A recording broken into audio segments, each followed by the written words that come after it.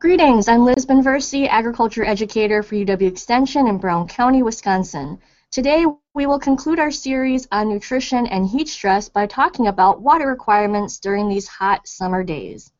On the panel today is Randy Shaver, Dairy Nutrition Specialist and Professor for UW-Madison and UW Extension, Matt Lippert, Agriculture Agent for UW Extension in Wood County, and myself.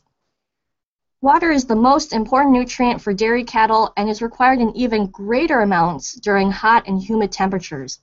Matt, what are the water requirements for dairy cattle to help make sure they stay healthy and hydrated? Well, thank you, Liz. I think one of the interesting things about water is, as you mentioned, it's consumed in the largest amount by dairy cows. In fact, roughly, they are going to consume about 3 pounds of water per pound of milk. There's variation on time of year. This is going to go up drastically in these heat events, nearly twice potentially. And certainly size of cow and other factors will affect this. But cows need a lot of abundant amount of water, and they need it readily available to them. And as you mentioned in heat stress, this need sometimes taxes the systems that are adequate otherwise.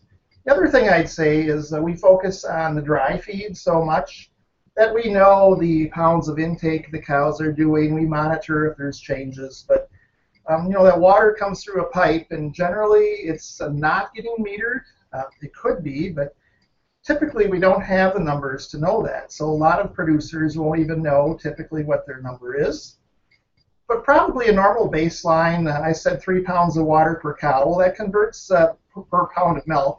That converts to about 30 gallons per cow per day, but it can be 50 or whole groups, could even be 60 gallons per cow when we get to heat. And sometimes we see that just the systems that deliver that water become inadequate under heat stress.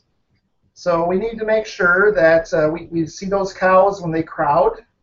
They tend to crowd around waterers. And so, again, those social interactions and the crowding effects become exacerbated during heat events.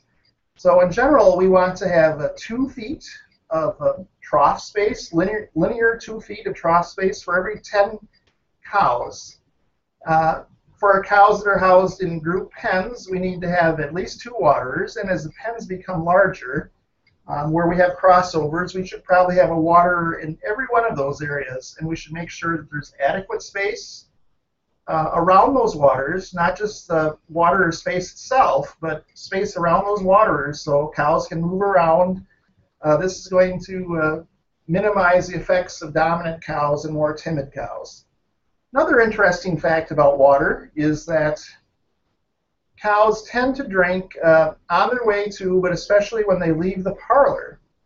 And we want to make sure we can get all the water that these cows possibly can consume. So a really good thing, besides the waterers in the pen, is to make sure to locate some waterers in the connection areas, the drover's alleys that these cows are taking to get to and from the parlor. We'll see that they'll take good advantage of that. We also need to make sure that there's either reservoir in the system or pump capacity, that when large groups of cows hit the water at the same time, the system is adequate to maintain. Typically, we talk about a 3-inch minimum level in the trough, so that when a cow goes to drink her water, that she's not lapping at the waterer.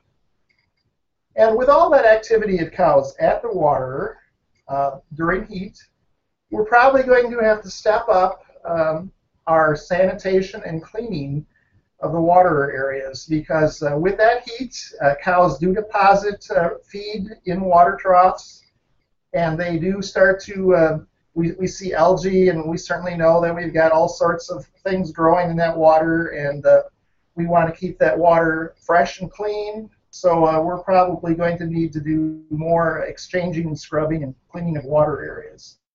So just to summarize, before I pass on, water is really important and sometimes overlooked, because certainly there are things that we can do to help cows deal with the stress. Randy, did you have items to add to that list? Well, Matt, you did a great job covering everything really on my checklist. I would just maybe reiterate a few points. Cows require a lot of water because they secrete a lot of water in their milk. So high-producing cows certainly require a lot of water to be able to produce milk and eat a lot of feed, and that's important really all the time. So everything that Matt mentioned is really important year round, but under these periods of heat stress, they just become even more critical. So location of water is relative to coming back from the parlor and before they go to feed becomes very crucial during periods of heat stress. The linear feet of water space, the access, the availability, very critical, as well as cleanliness that Matt mentioned so well. I would also like to mention that we tend to focus quite a bit on the high producing cow, but this issue of hydration becomes very, very important for those animals that are really under the most stressful periods. And again, going back to those young calves, very important to have adequate water and fluids to stay hydrated and to avoid some of the uh, health problems that they might encounter. Transition cows, particularly as they get closer to the time of calving and then transitioning into a lactation period, very important to be able to adequately hydrate. And then also the sick pens. We do have animals that may have mastitis, others that may have a fever. For whatever reason, they may be managed in a different pen. Having adequate waters, an adequate water supply, and then certainly a clean water supply is very critical for those groups of animals as well. So Liz, do we have anything that you might want to add as well? Thanks, Randy. Yes, the only thing I'd add is that cows prefer a water temperature between about 63 to 82 degrees, so the temperature of the water is also really important. They don't like to drink water that's too hot or too cold, so somewhere at about 70 degrees is pretty good.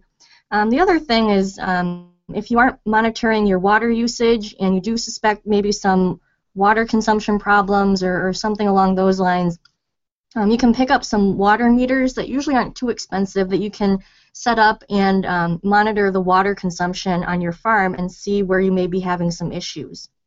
So with that, I'd like to thank again our panel for today.